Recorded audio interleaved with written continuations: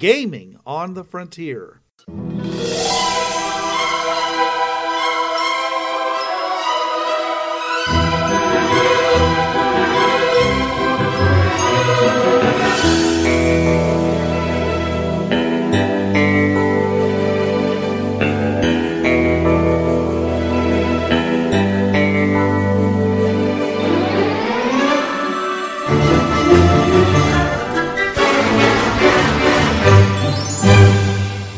Now, your hosts. This is Bruce. This is Trav. And this is Jonathan. Welcome to Gaming on the Frontier, your podcast where you find out just after you think you've gotten rid of all the big bads, hey, look what's coming through the portal there.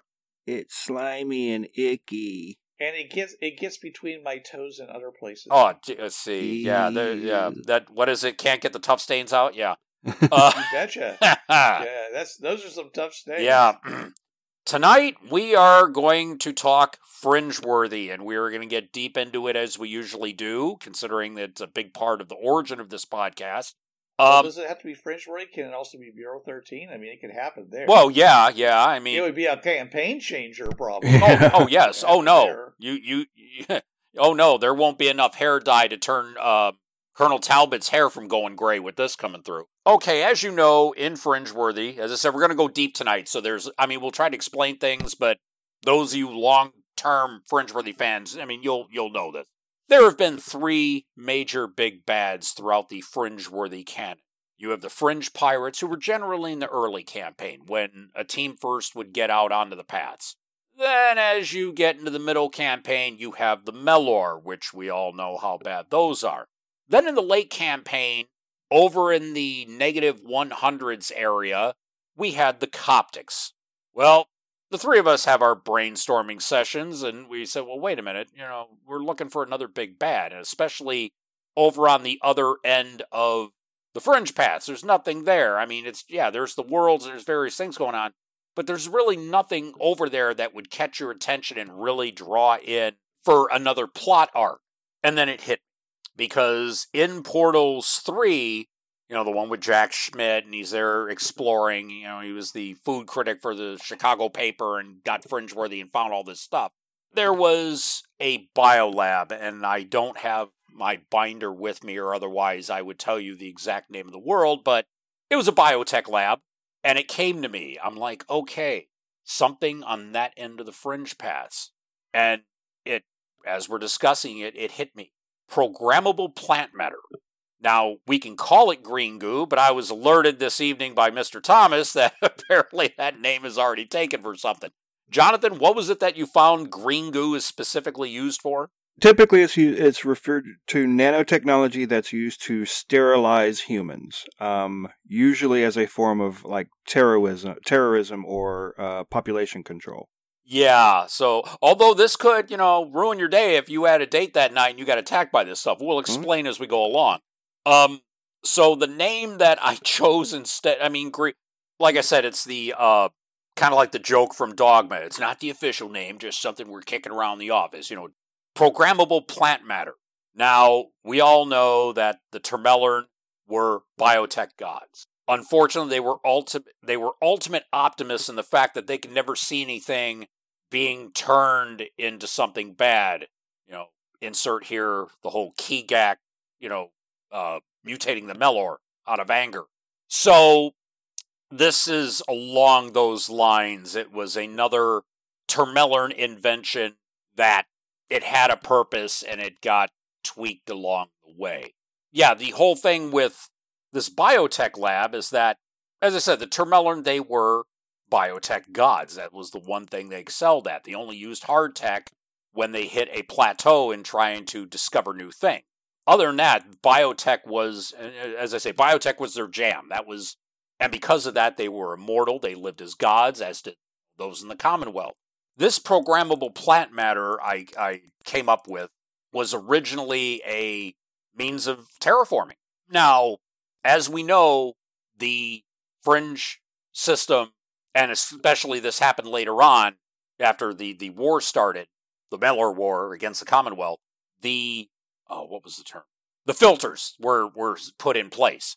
But I came up with this idea that, yeah, the Termelern, there were worlds that they did, they came across, various Earths that were not quite up to par. So originally this programmable plant matter was made as sort of not a short term, but as a small scale terraforming tool. Basically, it's kind of like plant seed and fertilizer nanites. And they would just release it onto an area of a world, and it would just, okay, and we're going to soak in, and look, we have grass and trees and flowers. And so, yeah, it was meant to, you could see that this stuff was used for things like, oh, we need to make a nature reserve, or we need to make a park world, or maybe nice manicured lawns for an expo world. They're like part of an open-air arboretum. Oh, okay. Send in the programmable plant matter, tweak it. Okay, we need grass, a couple of, maybe nice elm trees, and maybe some pansies over there in the corner. Goes in, and, speed grow. So this became, as I see, something that the Termelern used just for creating looks for worlds that they need. Oh, we're, over in this area, we need a few more park worlds. Send in the PPM. And so, yeah, it was just another tool that the Termelern made to help their lives be easier, preparing worlds for whatever purpose they needed.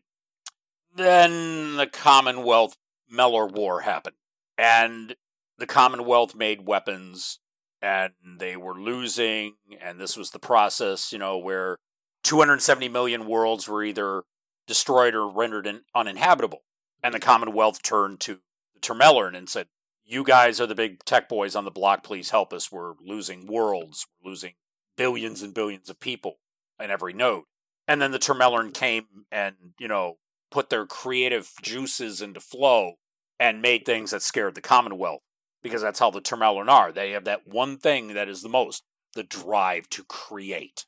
And it's for anything. It could be, well, I want to create a tool that, can, like the Termelern comb. It combs your hair, cleans your hair, curls your hair, to even dye your hair. Somebody really took it to task to make that tool. To make the big system, they really, did that. And to make the fringe paths, the back doors. So when they realized they needed a new weapon, it came to me, it's like, well, they could have changed this into a weapon to go up against the Mellor. Because the programmable plant matter could be on a world, and it could be there like, oh yeah, well, we grew into, a nice lawn. But if you tweak it to detect Mellor, yeah, imagine you're a Mellor walking around thinking, yeah, I'm going to go and, terrorize these people, and all of a sudden a green wave like a tsunami comes up and consumes you. That's kind of what they did with this PPM. They turned it into a weapon for the Mellor. And so... a weapon against the Mellor. Yeah, a weapon against the Mellor, yeah. Well, I meant to fight them. But as Bruce can tell you, being someone who deals with computers, programming can be corrupted. Programming can erode over time. Codes, can change due to various factors, internal and external.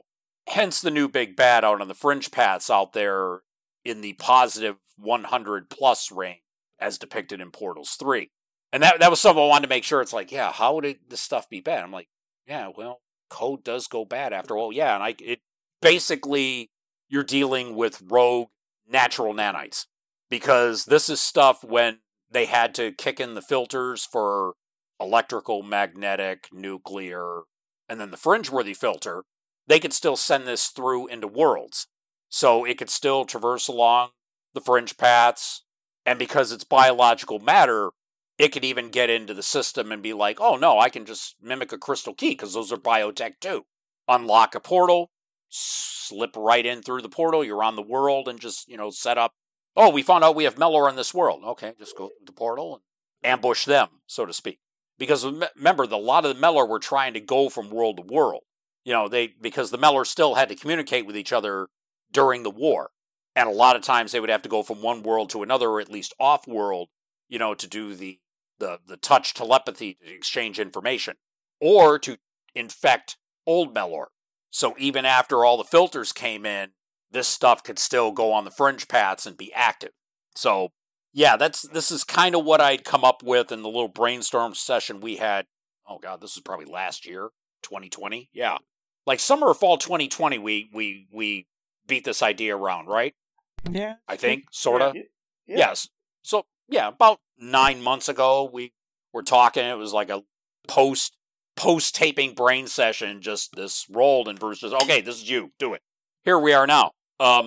So this programmable plant matter, for the Termelern, it was easy to make techno-organic nanites.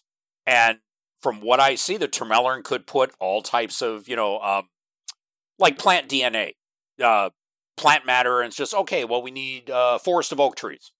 Okay, send in the ppm, starts, seeding an area, and you end up with a beginnings of an oak forest. Basically, the Termelern put any and all type of plant matter into the innards of these nanites. And they were synthetic anyway, so, as I said, techno-organic would be the best way to describe it. Or let's see. Technically, a biological nanite be more Bio-nano is a term. Bio-nanite. Okay, bio-nanotech. Okay, well then, yeah. Because, see, I was thinking about that, how that would fly, whether it was just, techno-organic and just sort of hand-wave it, or if there was at least the theoretical possibility of bio-nanotechnology. So, now, with this matter, and I'm still trying to find the particular world because there was a lab and there was a particular, because, this has already been, kind of play-tested. I'm currently running a Fringeworthy campaign with, in Portals 3, they effectively have the Kelvin universe, so I have basically Star Trek Kelvin universe meets the Fringe Pats, and so my players have already gone through and dealt with a little bit of this already, and I mean, they appreciated the thing, but players, when a game master throws a, Trav, you jerk! It was.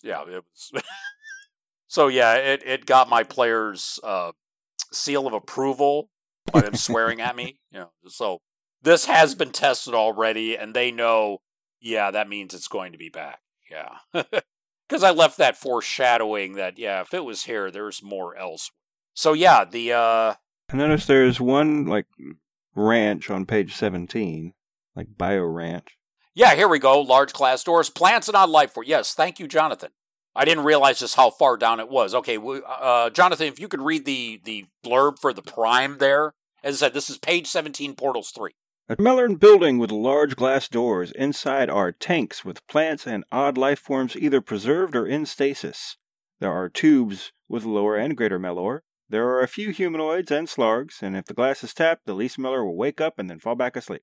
Yeah.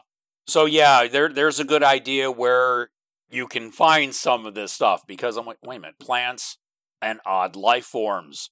Sure, let's put it there. So, and of course, Rich did not, when he did Portals 3, he didn't do specific numbers, and Rich told me, I said, you didn't number these. I said, well, these were just notes that Jack Schmidt wrote down. Which means technically you can switch the order of these worlds around. Now, Portals 1, 2, and 4, everything was ordered, it was there, and so he made it where this didn't have to be in order.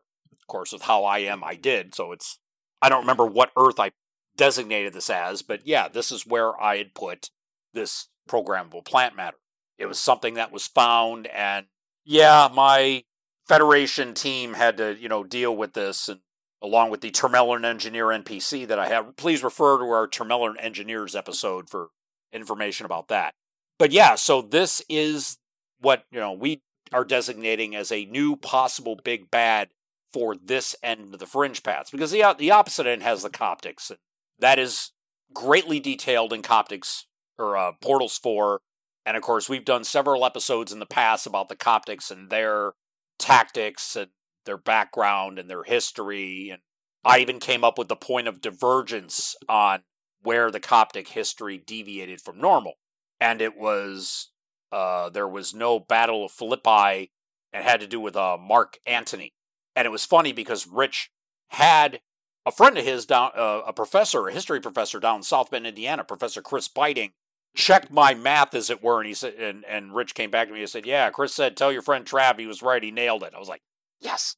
So the Coptics are done in detail, but we've kind of come up with a new big bad for this end.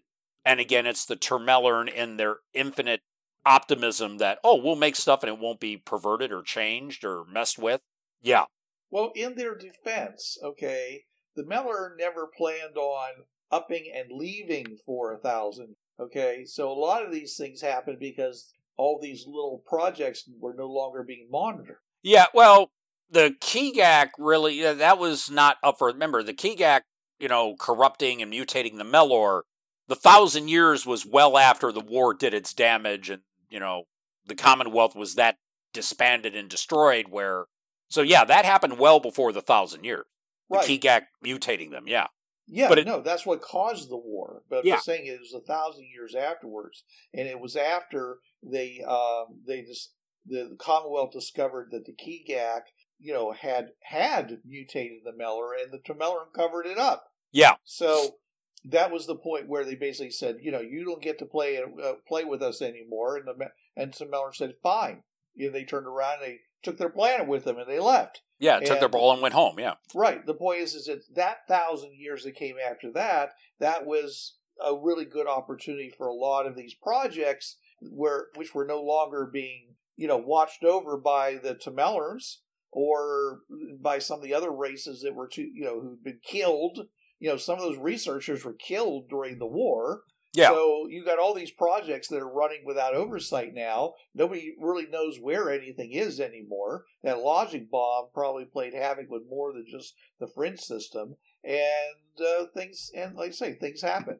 Protocols get mixed up, Records lost due to wars, and considering AIs how decide to try things that are, that would normally get shut down, but there's nobody there to say no anymore. Yeah. So eventually they says, well, we ran out of everything else to do. Let's try this one. DNA mutates. All sorts of things can happen. Oh yeah, like nature preserves and everything. Protocols slip. Animals start wandering each other's lands. We get Jurassic Park on a massive scale. Just life finds a way, right? Yeah, yeah. And the phrase from Ian Malcolm: just because you guys thought you could do it doesn't mean you should have. See, that's the thing. And here's a little bit of leeway on our part. You can say that this was created intentionally first as just a form of small-scale terraforming, and then it was weaponized, or in your campaign, to have it fit, oh no, this was this way, and, well, code gets messed with, or it erodes after a while. And so, yeah, either way, you have a little bit of, we get, I gave the chance a little bit of wiggle room for how you want to bring this into your campaign if you want to, as far as, okay, we have this programmable plant matter, basically, well, again, green goo, and we're finding it out on the fringe paths. It moves and works like nanites, yet in order for it to go through portals, it would have to be organic. Right. And intelligent. Yes. Because it's going to have its ability to adapt, and these are computers that are running these various masses of. See, I wanted to call it green goo. I also tried plantites to try to make a portmanteau of plant nanites, and I'm just like, that's not rolling off the tongue. And so I finally settled on about a half hour ago with just programmable plant matter, or PPM. So I could easily see some IDET scientists coming up with that name. Yeah, that's probably something that later explorers would come up with. Let's say they managed to get a little bit of it back to a lab, and they realize, oh my God, these are plant-based manite. You can program them to do whatever, grow whatever plant you want area. This is programmable plant matter, or PPM, and it would be most likely a human-made term, for if United were to get a hold of some of this.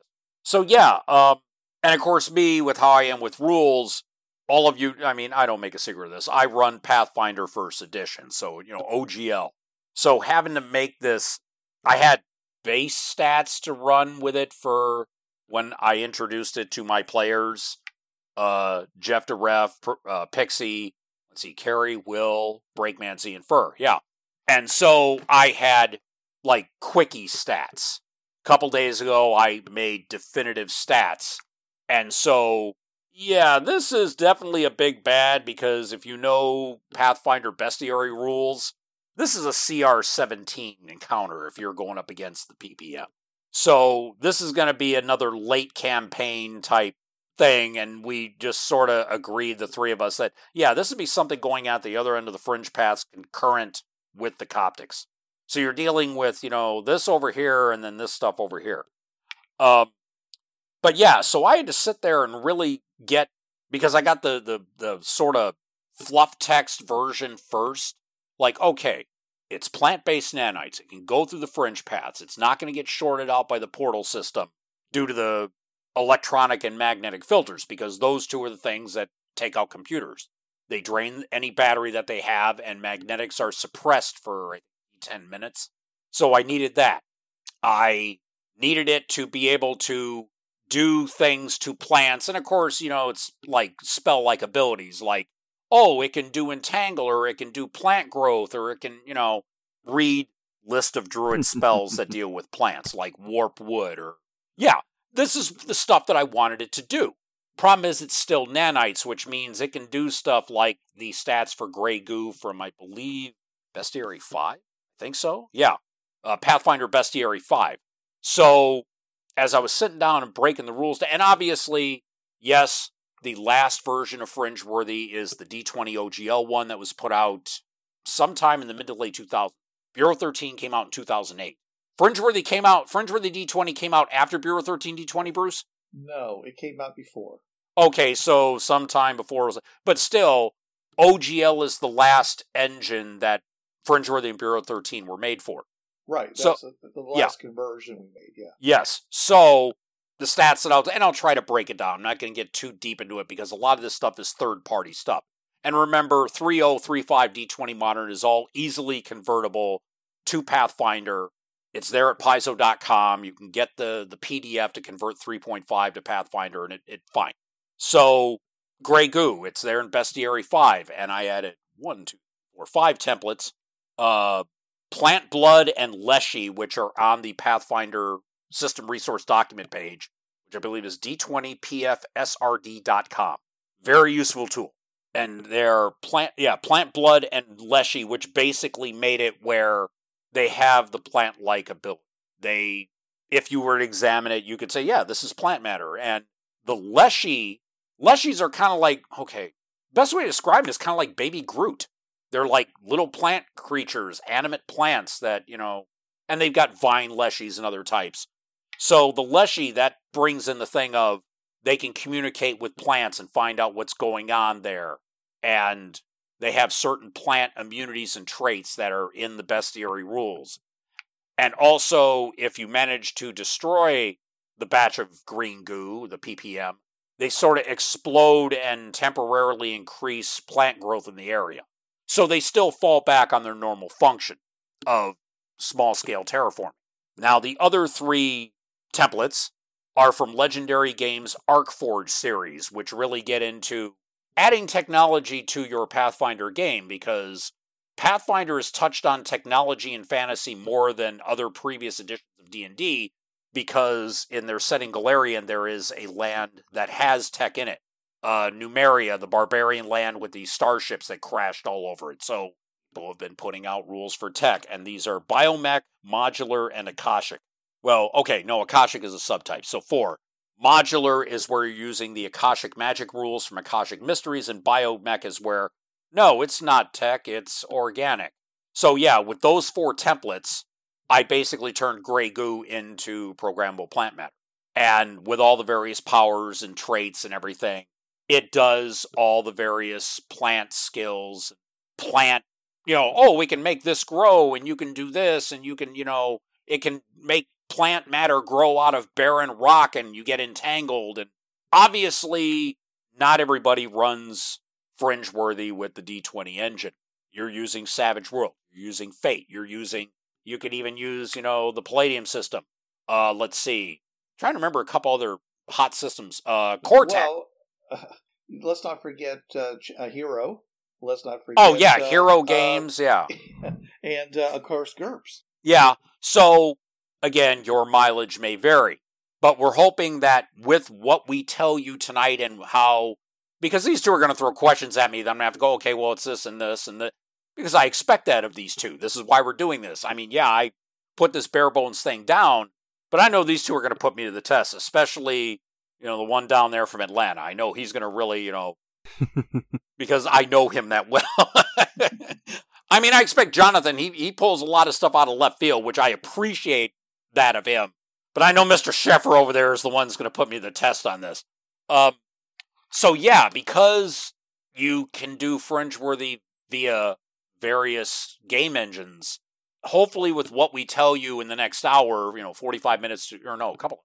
Okay, this is next episode. Let's try that.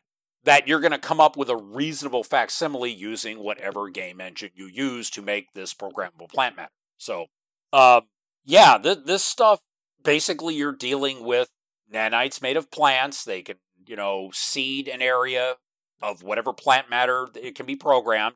And obviously, a Termelern engineer is going to be the one who can hack into this stuff. I mean, kind of make it hard that, unless you got like some type of cyberpath that can get into this stuff's not going to really be tweakable by PCs. It's not, just unless you're running like an epic level campaign or, the guys are like nearly gods and they're deciding to, go up against this. Usually we need to switch from grass to, let's say we want to grow corn on this world, which corn type of grass, but you get what I mean. Different phylum. It's going to be only people of Commonwealth level technology or higher that's going to be able to tweak this stuff. And because it's going to, a lot of times, this green goo, this PPM is going to be going rogue, it's going to have enough intelligence to do stuff on its own. It's going to be, I wouldn't necessarily say sentient. Well, it has to be. Well, unless you're just going to simply say it's universally fringeworthy. Well, yeah, that's the thing. Its stuff can go through, it travels via the paths. Yeah, that's how it gets from world to world. Right, but I'm saying normally for something to go through a fringe portal that is not sentient, it has to be carried, touched, and pushed in some way by a fringe-worthy person. Yeah, like a horse or cats or, yeah. Right. You can just simply put your hand on the horse, push the horse through, the horse goes through. Otherwise, the horse just walks to the other side of the portal, looks at you, comes around and says, "Can I have an apple now?" Yeah. What you asked. Yeah. So, in making this, it's programmable plant matter, but it is still nanites. So it'll still also be able to do the things that normal nans. It could dismantle living beings. It can dismantle objects because in a forest, you've seen how nature can take over.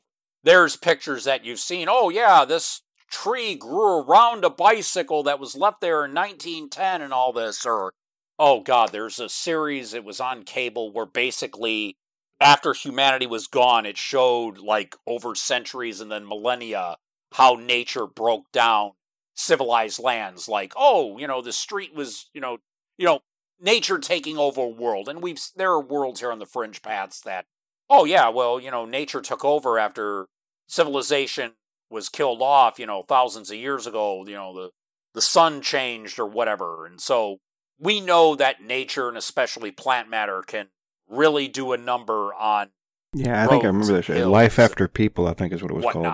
Yeah, thank you, yeah. So, if you've seen that, and it came out probably within the past decade, I think. I forget what, 2009, 2010, I don't see... History Channel. Life After People. Apparently it is now on Hulu and Amazon Prime Video. Right. Oh, okay. Well, I saw it when it was on the Discovery or History Channel, whichever one it was. You see how nature can get in and just take over, like, it was an abandoned city, and look, trees are growing, and the roots are ripping up the streets that were there, and so it can do that. Because they're nanites, it still is going to be able to do the thing of, just dismantled my gun, So, in planning whatever engine you use, obviously the game master is going to have to come up with, okay, how am I going to make this particular hack where it's going to do plant stuff and still be nanites? As I said, for OGL, it has, I use the modular template from ArcForge, not StarPath, not Technology Advanced, Cybertech, PSIBER Tech, written by Matt Daly, and they have the modular template, and it's a +2 template, so that right there kicks it from a 14 to a 16. And it allows you to do what they call Akashic Magic. That's in Akashic Mysteries by Dreamscarred Press. And I use the Akasha as Cybertech variant rule. Thereby, with the modular template, you can go, okay, these Akashic Veils, and you just pick ones that are in other products that plant stuff. City of Seven Seraphs by Lost Spheres Publishing has Akashic Veils that deal with things like oh, you can grow a cape of thorns and fling them at people, or what was the other one? Verdant vambraces, and just, it's all like druid-based stuff. So those are in there, and you can just, okay, it does all this cool plant stuff, and also you have things like nanite cloud, which it'll act like a normal nanite cloud. You'll hear the buzzing, and you can levitate a little bit as the nanites lift you up some, and as I said, your mileage is going to vary converting this over based on your game machine. And we mentioned like 10 of them and of course, there are others that we've missed, I'm sure.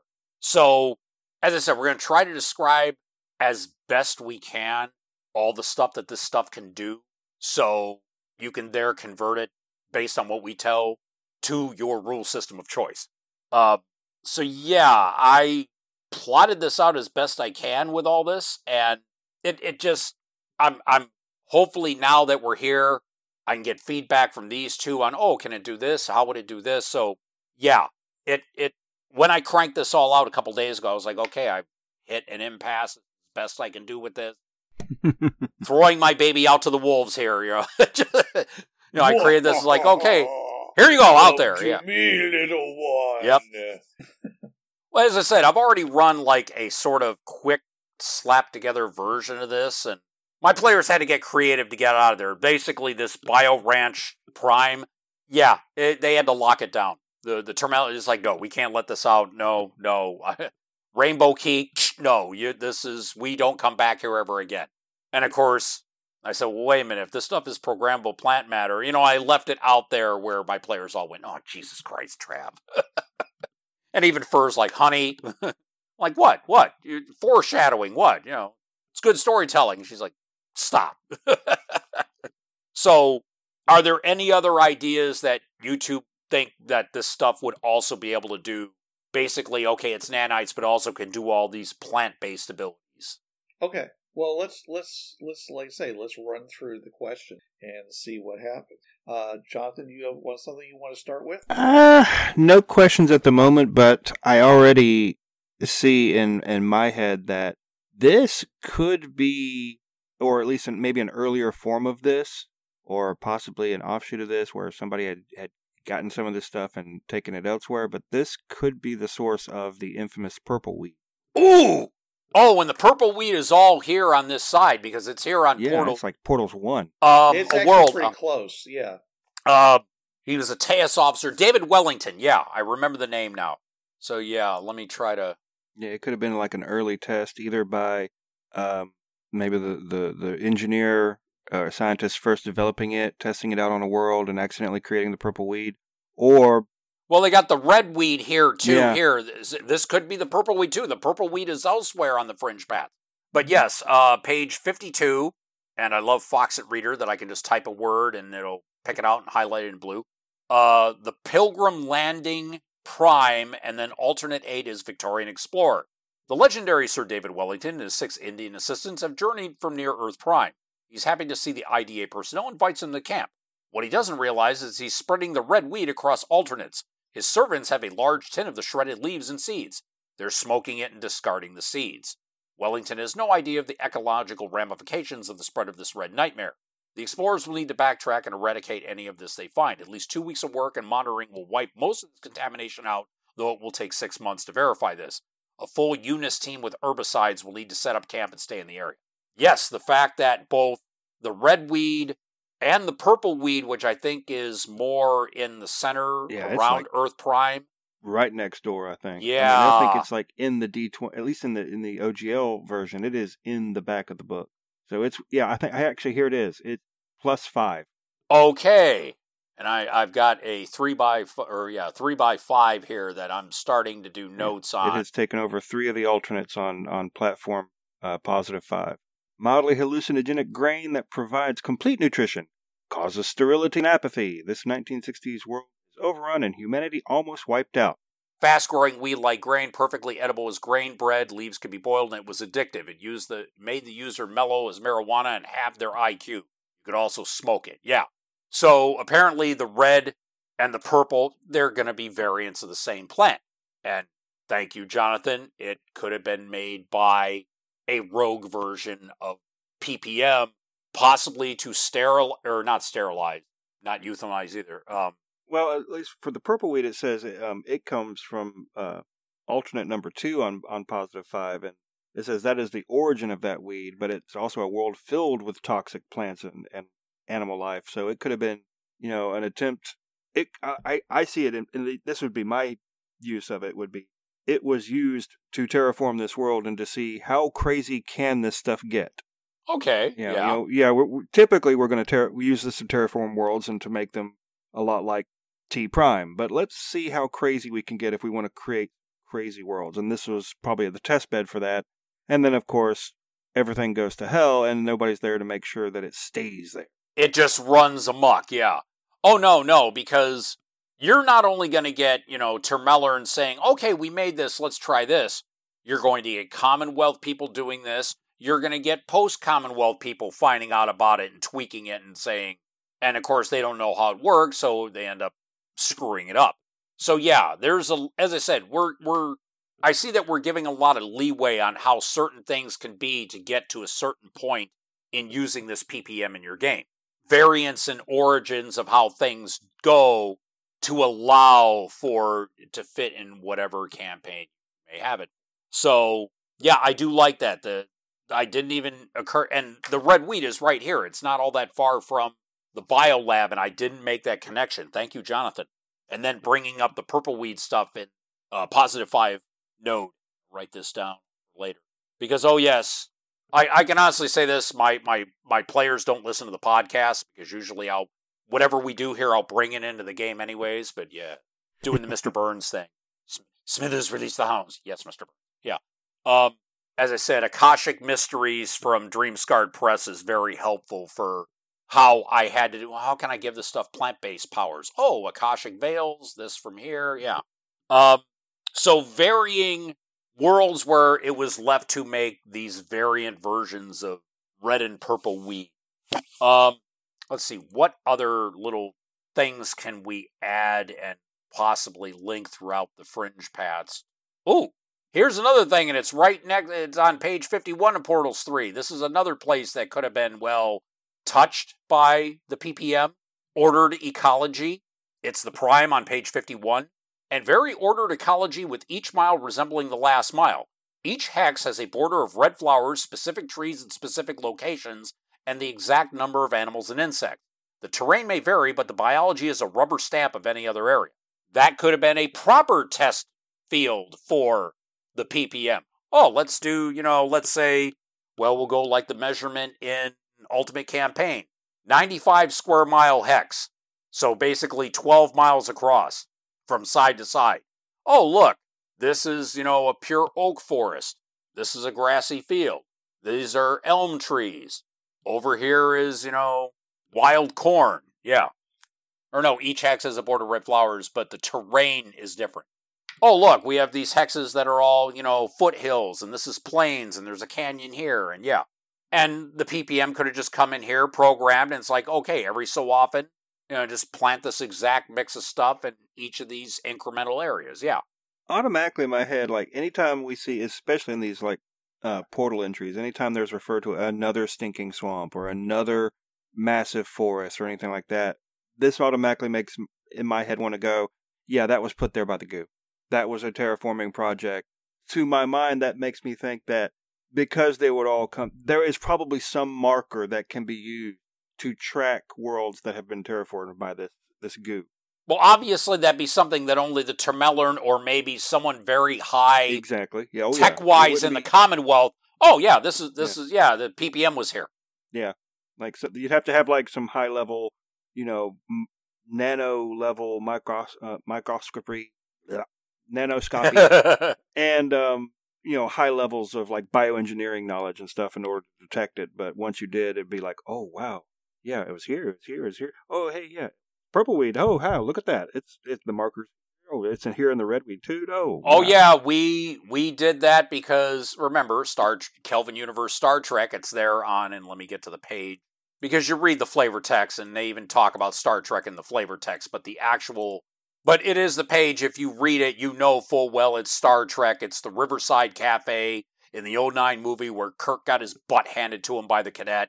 after he was talking to Uhura. It was that area. So, yeah, it's the Kelvin universe, so I have my start, the Kelvin universe meets Fringe Paths.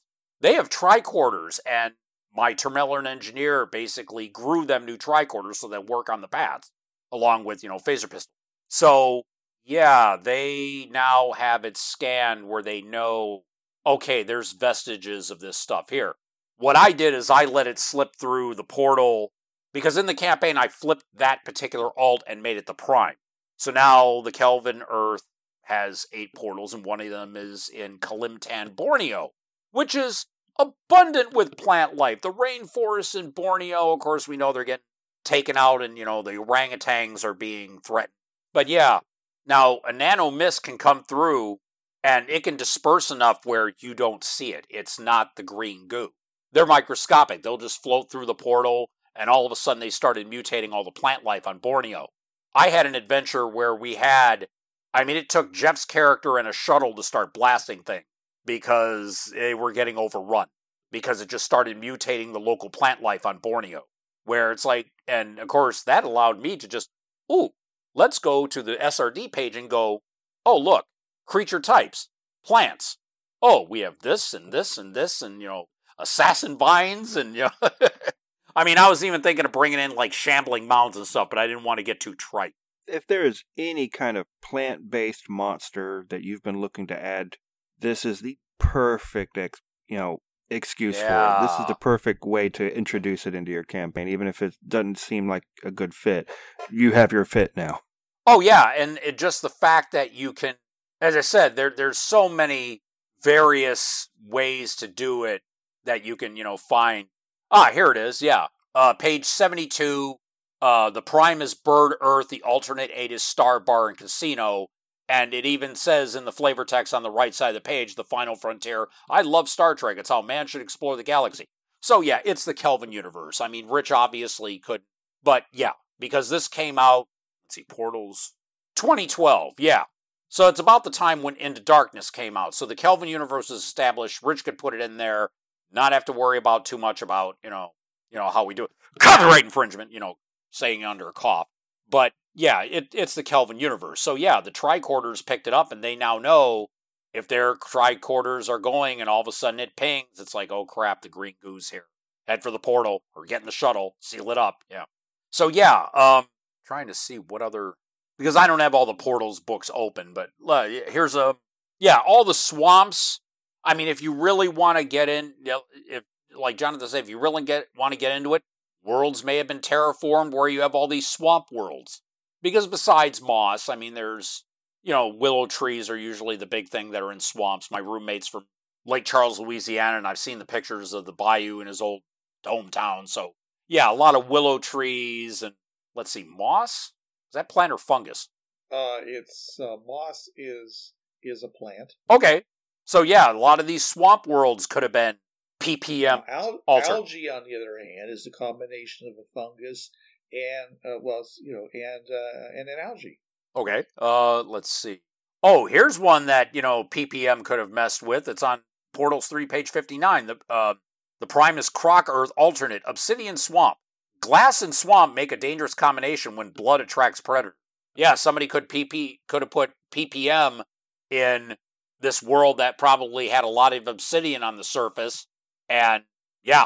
So yeah, there's a lot of worlds. If you really want to sit there and get into it where they say, yeah, they probably use PPM to terraform a lot of these worlds that were dead. Kind of like the Genesis device where you put it in and it creates plants and the plants help create oxygen. And so, yeah, making these worlds hereby habitable. And then the Termelern use them for whatever purpose they deem. I wouldn't overuse this. I wouldn't have every world with strange animals or strange plants. Well, right, but this. Just saying there'd be certain worlds that because part of me wants to have this be a very recent development within the old Commonwealth. Like it was still in its maybe early rollout when the war hit and the Commonwealth fell. Okay, we can yeah. Simply because I think that just makes more sense for it being able to get out of control as it has, or as we want it to. Because see, I originally had it that they used it just originally for, small-scale terraforming. Oh, now we have to weaponize it. Mhm. Okay, you want to do it as, okay, we're building weapons, and because they had to slam the filters into place, okay, we need something to be able to travel the fringe paths, go to worlds, and do the work. I think so. I think they could have already had this as a small scale terraforming tool, and then they thought, hey, this would be great with all of our fringe path filters in place. Let's turn it into what I said, but just a lot later on. Okay, yeah. Yeah. Because the part that gets to my head is the fact that we know, I think it's from Portals 4, and again, spoilers if you haven't, and you care about spoilers. But in Portals 4, they kind of revealed that, Earth Prime and T Prime are on basically opposite ends of a huge ring. Yeah. And that all the worlds and alternates around T Prime and all the worlds and alternates around Earth Prime are where most of the usable resources are, as far as these are the worlds that had resources that the Tremellern wanted. And all the worlds that are kind of at the halfway point between these 2 points were kind of empty, kind of not really useful to the Commonwealth. That would be page 13 of Portals 4, by the way. Yeah. So if you have this terraforming tech, I really don't see any reason why you're not terraforming these empty worlds, if nothing else, to be theme parks and leisure worlds and stuff like that. Okay. So if this is something they've had for a while, there might not be a lot of natural resources like iron or coal or anything like that, but it would be no reason for these worlds to be empty, so to speak. Yeah. Okay, so we can say it came later in the game, or otherwise they would have terraformed every world to have nature on them and at least plant life. Yeah. Okay. I think so, yeah. Yeah, and even said for easy access, we organized the worlds into clusters, and you have lesser utility worlds, less Earth-like. Yeah, so because they would have terraformed all the outer areas they have the mineral resources, and they look nice too. Look, rolling fields of grass, and underneath all that grass and dirt, they've got iron ore and everything. Yeah, they wouldn't have terraformed worlds that they were using because they didn't want to. Oh, we're going to put natural beauty here, and then we're going to rip it up with strip mining or whatever. Yeah, no. Okay, I see, yeah. Yeah, but maybe after they're done strip mining the planet, then they would come back and use the PPM to. Yeah, make a nice, strong tree that could filter out all the pollutants that they've put into the air. Yeah. And then once that's done, use it again to add more normal plant life. Or no, these things could even grow cattails, because cattails are like nature's filter. Anything. Yeah. I found this out as a kid, that, when cattails are growing, they're filtering all the gunk and everything out of the water. And so, I have to deal with them at my job, because right behind the new warehouse where I work, there's a bit of a swamp area near the railroad, the train that goes by. And so we're getting cattail fluff in all the time. Right. Well, if this gray goo actually is serving a terraforming purpose, they also can provide a framework for the accelerated development of other plants. I mean, they can basically, to the other plants, they can seem to be, a symbiosis. Okay, but and that might have been the original intention. But then, when it's changed to be what it is now, it could still use that as a means to, let's say, let's say you have an area that doesn't have a whole lot of nutrients. It can, through itself, pump nutrients from one area to another, and then use that to cause greater growth in that area. So, and of course, if it's if other plants and things like that actually can do some things better than it can, without having to modify stuff a lot, why not use those things on a short-term basis until you achieve your goal, and then you can harvest those plants and add their nutrients back to yourself and keep on going. Yeah, because nanite swarms can fly. For the Pathfinder rules here, 50 feet a move action, so that's 100 feet in 6 seconds. Yeah, you could do the math and find out how many miles per hour it can fly, and then just, we've picked up nutrients using this plant matter, we're going to take it with, it's been seeped in, the nanites absorb it, because they have to absorb materials to keep perpetuating themselves. These nanites still, besides doing all this plant stuff, they're still nanites. They still have to, they'll break down nutrients in soil or whatever, fly across the continent, land and dump that new batch of nutrients into some what's the word I'm looking for? Soil that is lacking in said nutrient. Right. Well, they also could be nitrogen fixing, which is a big thing.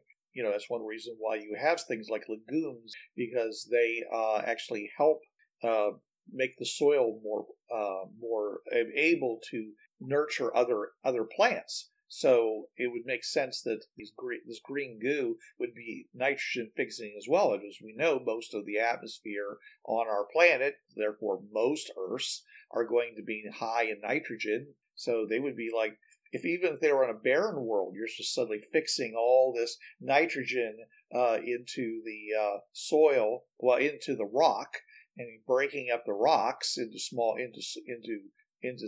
soil. You are adding in itself as plant-based stuff before so it's just a matter of time before you've essentially created eventually you might want to add in animals like burrowing insects and worms and things like that to keep the soil aerated, or it can do it itself. I mean, it just depends on how autonomous this stuff is supposed to act. Well, again, and that's up to the particular Termelin or Commonwealth programmer. I mean, the nanites could sit there and aerate that. It's like, stay here for 20 years, and every so often shift the soil around to aerate it on this particular schedule. Or they, later a biologist of some type will add worms or burrowing insects or whatever.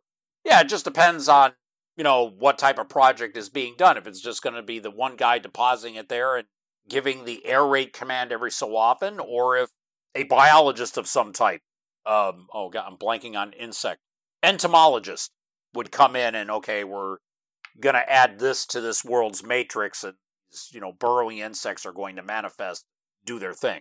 So, or other worlds that, here we go, perfect one, boom, Portals 4, page 18, Prime, and Mud, and Alternate 7, Flower Meadows. Endless meadows with flowers and an occasional fruit tree. Appears to be terraformed. Flowers and fruit are high in iron. Here you go. Another perfect example of how, because those flowers, the roots go deep, and plants are not normally high in iron. So this sounds like a eco-friendly way of mining. Right. So they just find a way to harvest the iron from the plant matter. You just take the full stuff and you basically burn the plants, and you end up with something that a lot of carbon, a lot of iron. Take it, throw it into a big smelter, and you got steel. Yeah. Because we were talking earlier about the various types of goo, when Jonathan said, green goo already has a name. There is gold goo. Mr. Thomas, could you explain how that works there? Yeah. Gold goo, I found that is a term used for nanites used to filter the gold out of the ocean. The concern being that if it ever got out of control and we couldn't stop it, then it would do this runaway effect, and we would have piles and piles of golden goo on our shore as the nanites just kept filtering out the gold and never stopped. Yeah. Well, I mean, they obviously, when the oceans were totally deprived of gold, then they would have to stop because they wouldn't have anything else to do. But still, we'd end up with these piles of gold all along our shoreline.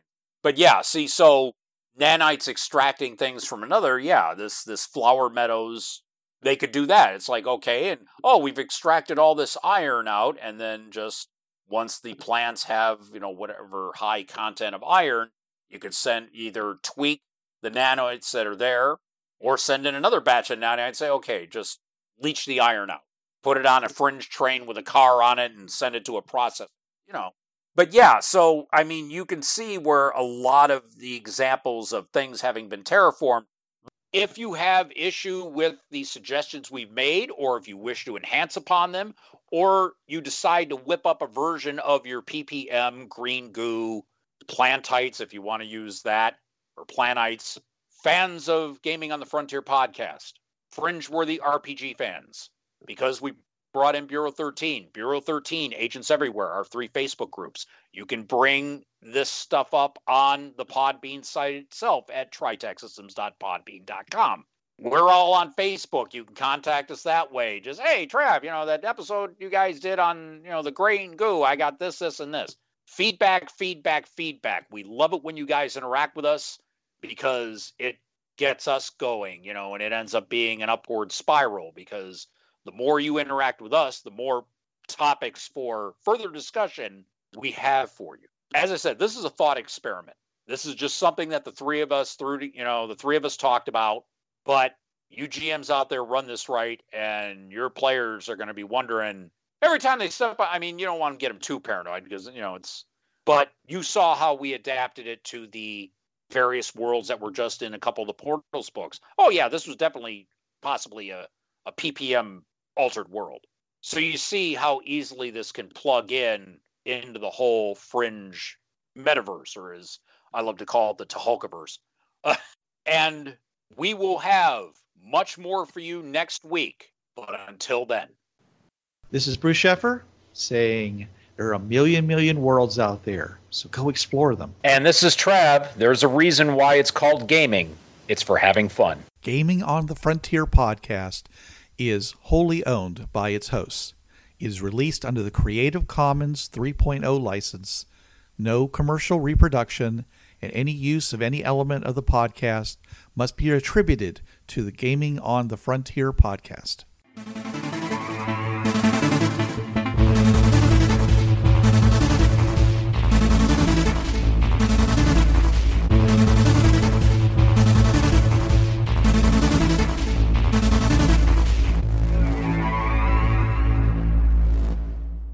Hi, this is Trav from the Travcast. Listen to me Tuesday nights, 8 to 10 p.m. Eastern on listen.dementiaradio.org:8027.